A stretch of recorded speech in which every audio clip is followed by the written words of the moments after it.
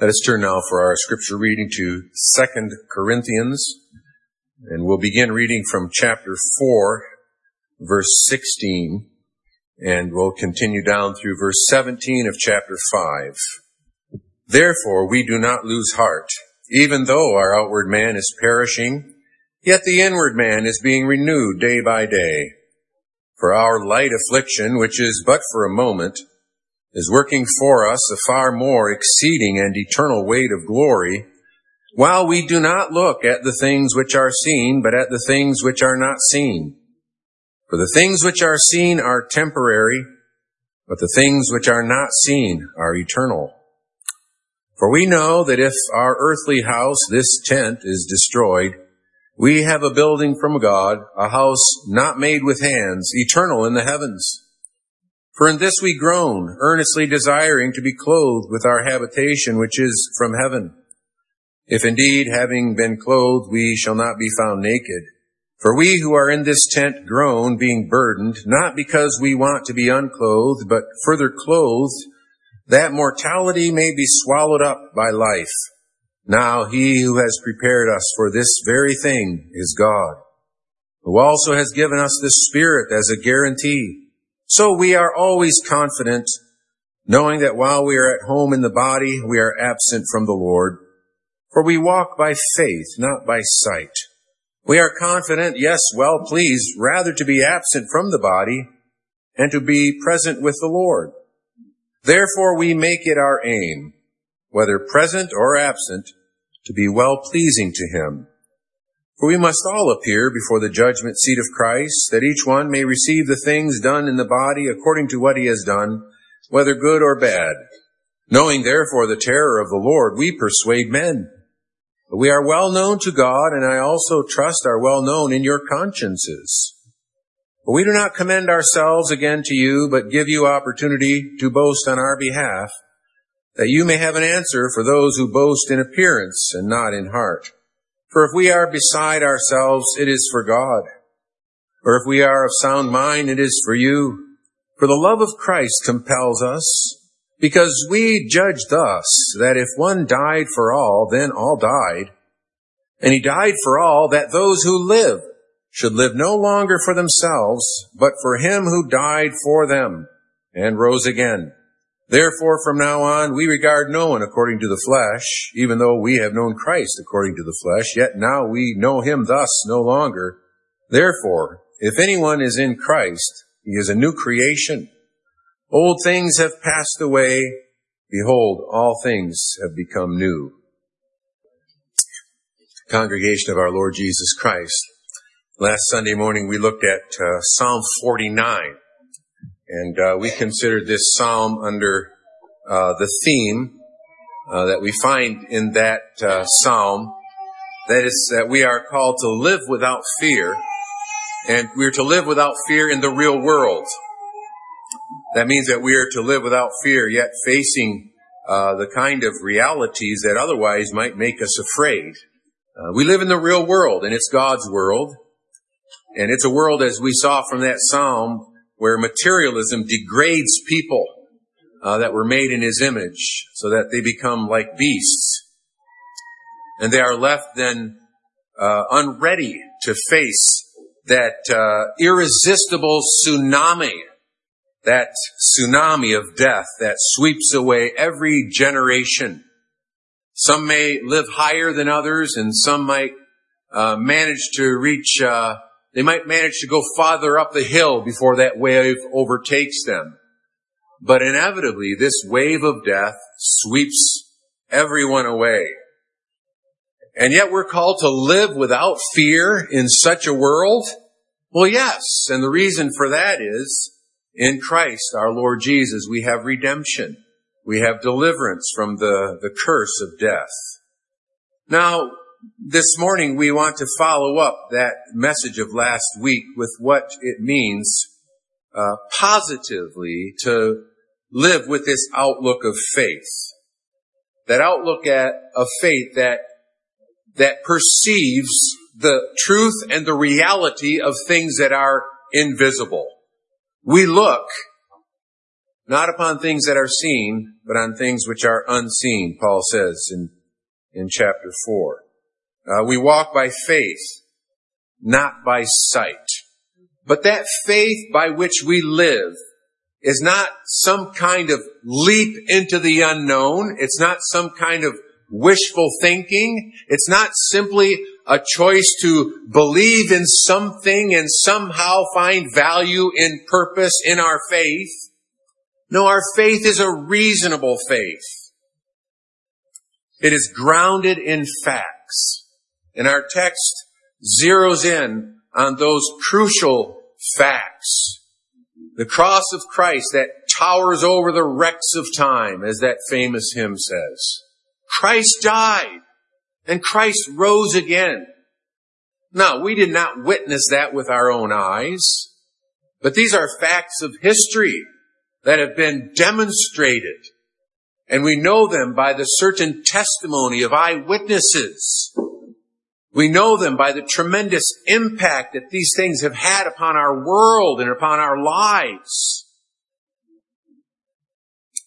So our faith is grounded upon what happened in history. But there is a resulting logic or reason then that flows out of those facts, affecting our lives, affecting our lifestyles and our daily choices. We judge thus, Paul says in our text. In other words, there are rational conclusions drawn from the gospel. We judge according to settled conclusions that we hold to in our minds and in our understandings. Conclusions that then translate into our aims, our goals, our priorities.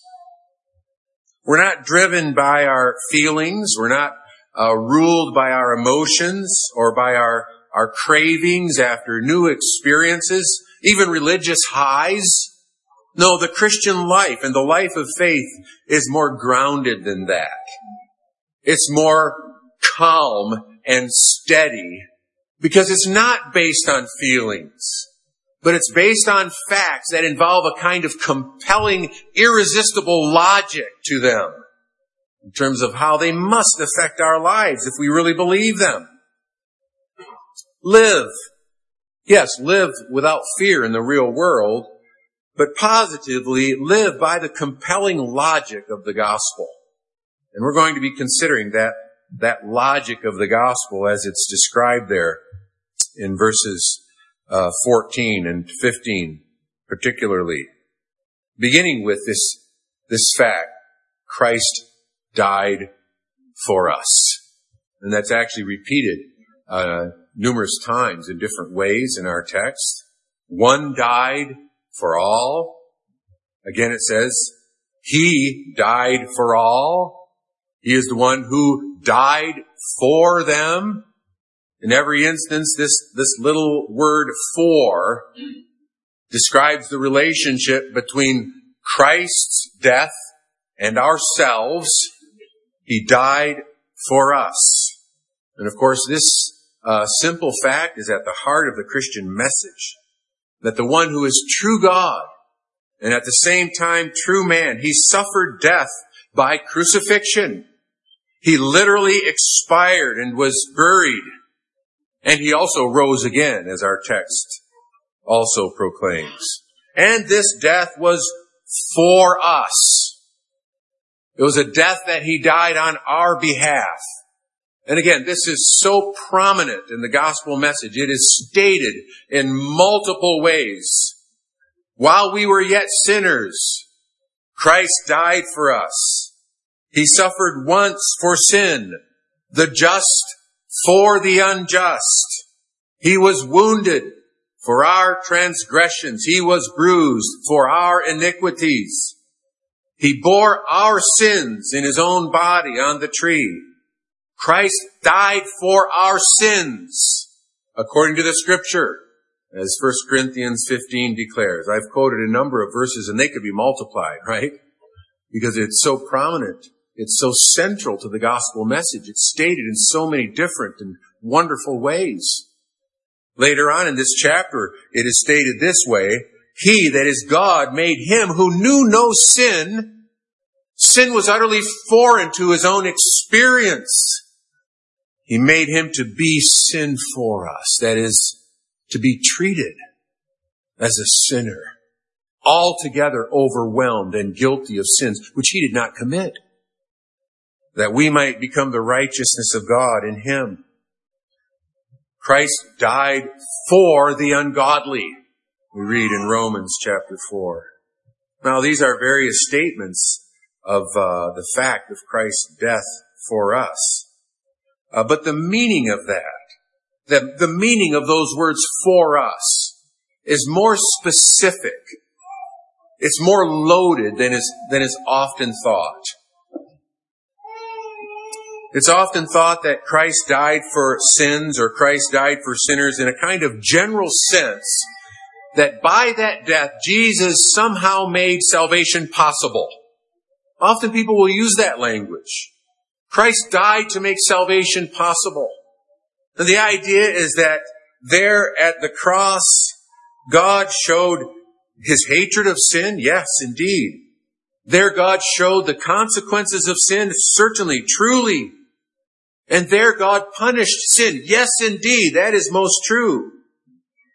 But then the kind of logic that people follow, or their thinking, is that God will accept that as enough for us if we believe it. And there's a sense in which that is likewise true, but it's understood in such a way that it kind of depends on us to make Jesus' death really accomplish anything for us. As if Christ's death made salvation possible, but it's up to us to make it a reality. It's up to us to make the difference between those for whom this death actually saves and those for whom it doesn't. Yes, He died for us, but whether or not we benefit from that all depends on the use that we make of it. Jesus made salvation possible. Now we need to avail ourselves of that. And if we do that, then that death will be a saving death for us. Now, this might sound like a very subtle and confusing distinction that we're going to make, but we need to make it if we're going to understand what our text says. We need to make it in order to understand the accomplishment of Jesus' death upon the cross. That it was not a kind of general death for sin or for sinners making salvation possible, but it's a death for us in such a sense that that death actually redeems, actually saves, actually accomplishes the redemption for whom Christ died. So the meaning is more specific than is often thought. And what is that specific meaning? Well, it means that Christ died as one who personally represented us. And we can make that personal as believers. He died as one who personally represented me before the judgment of God. He intentionally and according to God's purpose died in my place. He died as my substitute. He removed the judgment of God that was against me by bearing it Himself. He did that. He accomplished that. And that means that He not only made my salvation possible, but He secured my salvation forever by what He did in taking my place and suffering the very judgment of God that was against me and which would have destroyed me eternally in hell. And in my place, He endured that wrath so that I am freed from it, delivered from it forever, such that it has no claim upon me. This tsunami of judgment as a punishment for sin will never reach me because it overwhelmed my Savior who suffered it in my place. Now, in order to understand from our text that this is what it teaches, that in fact Christ, He sealed my pardon at the cross. He paid the debt and He made me free. We need to pay careful attention to what our text also says in terms of the conclusion that is drawn from the fact that Christ died for us. It's spelled out there in verse 4 or verse 14. We judge thus that if one died for all, then all died. If one died for all, then that all for whom He died. Well, what does that mean? See, this makes absolutely certain and clear that what Christ did by His death, that by His death, He so represented us in His dying that when He died, we in effect died. The sentence of death that we were under because of sin was executed. It was carried out in our substitute. Think of the language of 1 Corinthians 15. As in Adam, all die. Now that refers to the judgment of God that passed upon the whole human race because of Adam's sin. Our text says that in Christ's death for all for whom He died, they died, meaning they died in effect under the judgment of God, which their substitute suffered in their place. The penalty was paid in full as if we ourselves had died and exhausted the wrath of God by our own suffering in hell. That's what's involved. You see, this demands the conclusion of what theologians call limited atonement. The fact that the atonement of Christ was intentional in its effect, in its design, which Jesus declares when He says, I lay down my life for the sheep. It involves the conclusion that Christ indeed died in the place of God's elect. And only in the place of God's elect in terms of its design, in terms of its intention and what Christ actually accomplished on the cross. You see, if Christ died for all people, absolutely everyone, as is often taught, then all people died in Him. Right? We judge thus that if one died for all, then all died. In other words, if He died for all as their representative and substitute, then He suffered the death that all deserve, and He suffered it in their place. And that means that all people then already would have suffered the sentence of God against them when Jesus died. And that means, brothers and sisters, that all the world would certainly be saved. That everyone for whom He died in this way, of course, would be delivered from death and judgment. All would be saved on their death on His behalf. In fact, God would be unjust to punish them for the sins for which Christ had already suffered. You see, that's why it's so important to understand this. That the justice of God is not against me. I have no reason to fear any condemnation for God because there is no condemnation for those who are in Christ. Why? Because that condemnation has already been spent and exhausted on my substitute. And God would be unjust to punish my sins in the Savior and then punish them again in me.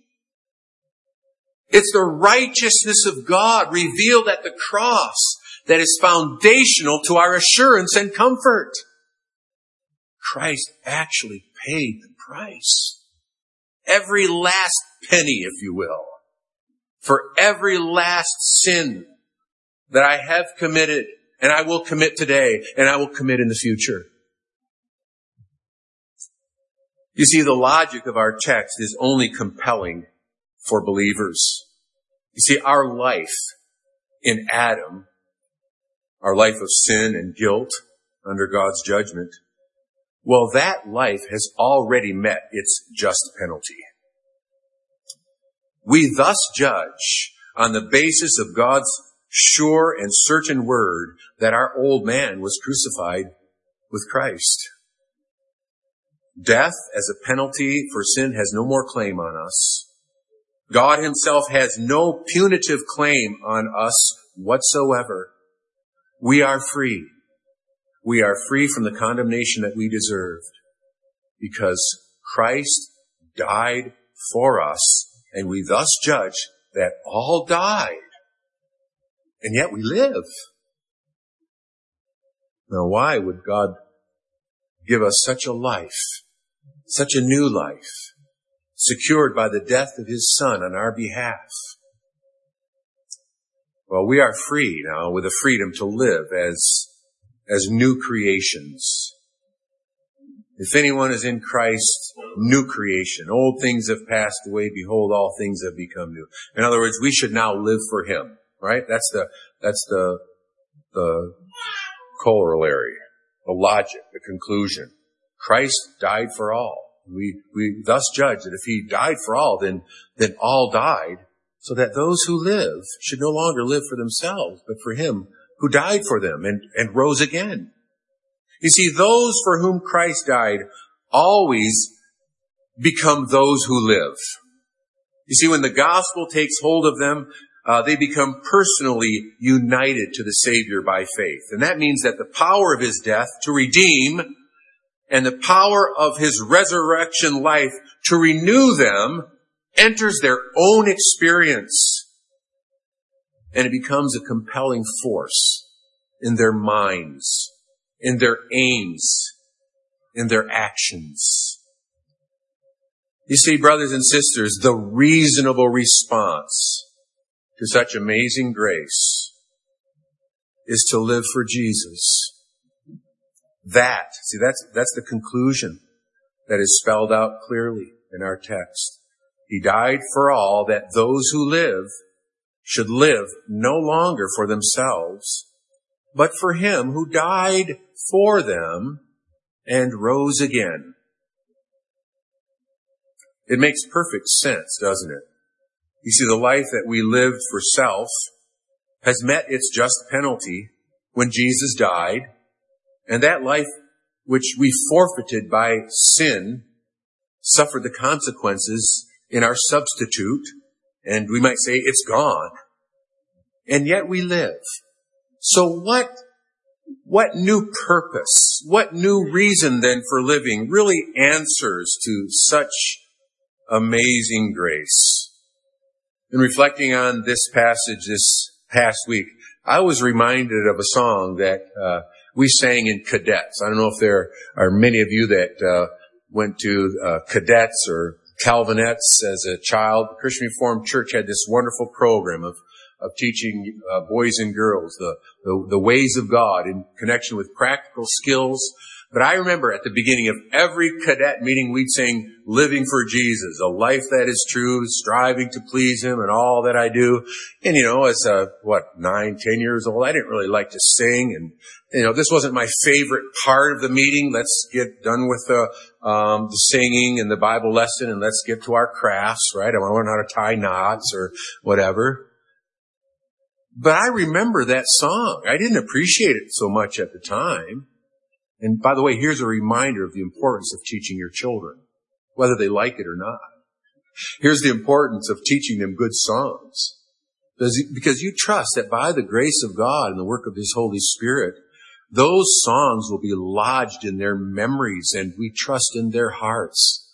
I've talked to so many elderly over the years who share with me the fact that in school, when they were kids in Holland, they had to learn a new psalm every week. And they remember those psalms, and they're precious to them because they learned them. Then I thought, as I looked over the words to that song, that I bet that the author of this hymn had this passage in view, because there's so many connections to this passage. Living for Jesus, a life that is true, striving to please him, right? That's verse 9.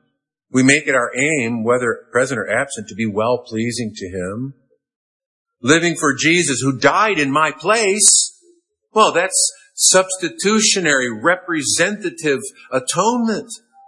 Bearing on Calvary my sin and disgrace. Such love constrains me to answer the call. The love of Christ compels us, Paul says. And then the refrain, O Jesus, Lord and Savior, I give myself to Thee, for Thou in Thy atonement didst give Thyself for me. I own no other master. My heart shall be Thy throne. My life I give henceforth to live, O Christ, for Thee alone. It's a beautiful song. Captures much of the teaching of our text before us. Living for Jesus.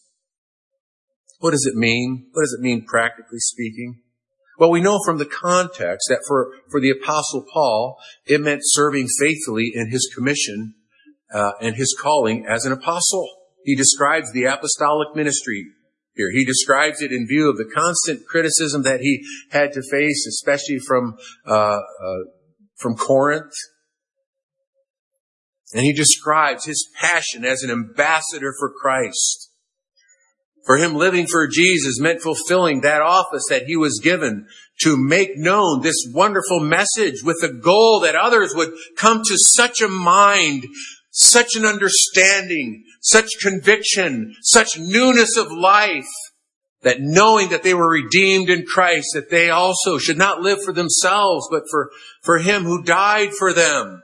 And so in His preaching and in His teaching, in His suffering, that was His aim, to bring a perishing world to reconciliation with God through Jesus Christ.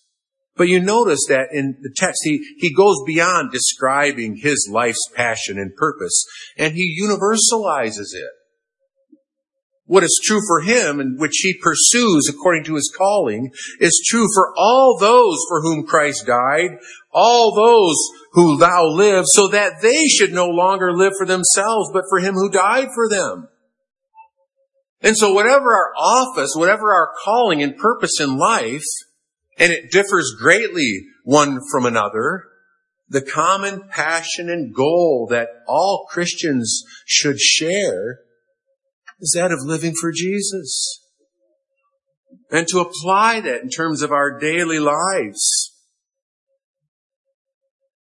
To live with this fixed aim. A fixed aim in the sense that it doesn't depend upon our passing feelings, or it doesn't depend on our circumstances. It's the aim that belongs to children in school as well as the most elderly among us whose lives have become limited in terms of mobility and clarity of mind and stamina and energy.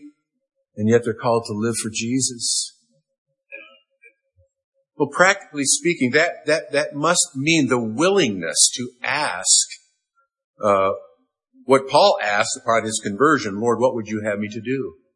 And to dare to ask that when it comes to the important choices and decisions of your life.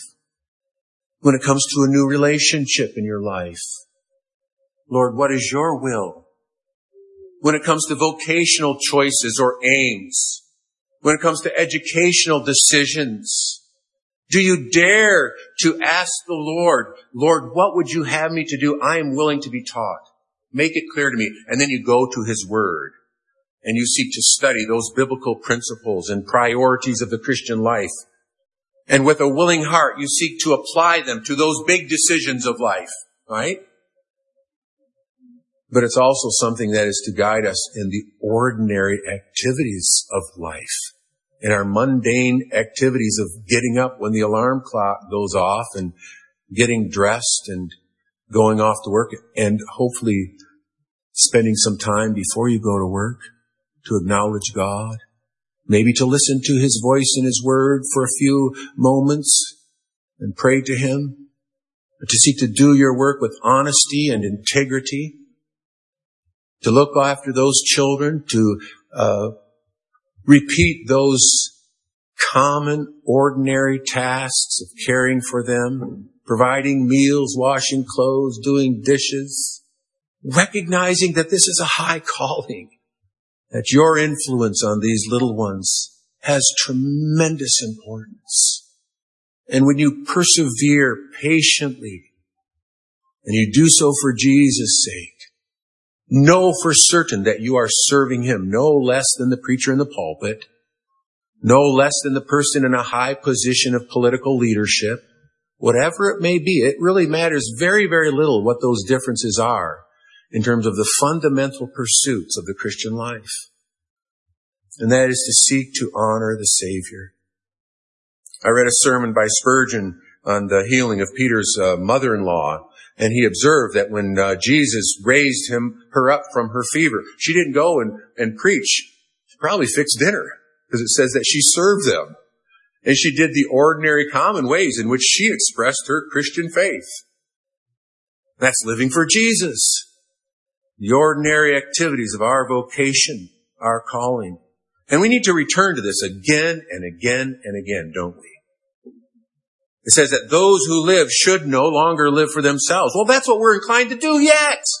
And what is repentance? Repentance is acknowledging the ways in which we put our own wills before that of the Lord. And we put our own self-interest above that of others. And we put our own sins above service. And we need to return again and again to this. And remember that as those who are redeemed, as those whose old life has been dealt with and judged and condemned, we're to live for the one who so redeemed us.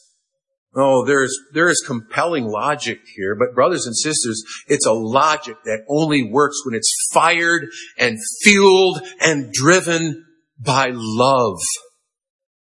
The love of Christ compels us. And that's the love of Christ for us. And a belief in that love that then, yes, produces a corresponding love in our hearts for Him. But we love because He first loved us. And we need to be renewed in the sense and the wonder of that love for us. And we need to have this aim to live for Him, constantly fueled, constantly motivated and directed by love. There's no greater power than love. Love obeys coldly sometimes, right? See, love isn't measured in terms of feelings and emotions. Sometimes the greatest test of our love for Jesus is doing what's right when we don't really want to. But we know that it's right. And we want to obey Him. And sometimes in the course of that obedience, the feelings come. If you love me, keep my commandments. That's how you demonstrate it. You live for me. What a high and holy calling. Based on the mercies of God, right? It's very similar to what Paul says in Romans chapter 12, verse 1. I beseech you, therefore, I plead with you by the mercies of God, that you present your bodies a living sacrifice, holy and acceptable to Him, which is your reasonable service as those who are redeemed. It's really the right thing to do. How could it be any other way? That's the kind of logic that ought to influence us. May God help us to grow in the knowledge of His love, the width, the length, the depth of, and the width, that love which surpasses all understanding, that more and more we might be compelled by the logic of such saving love. Amen.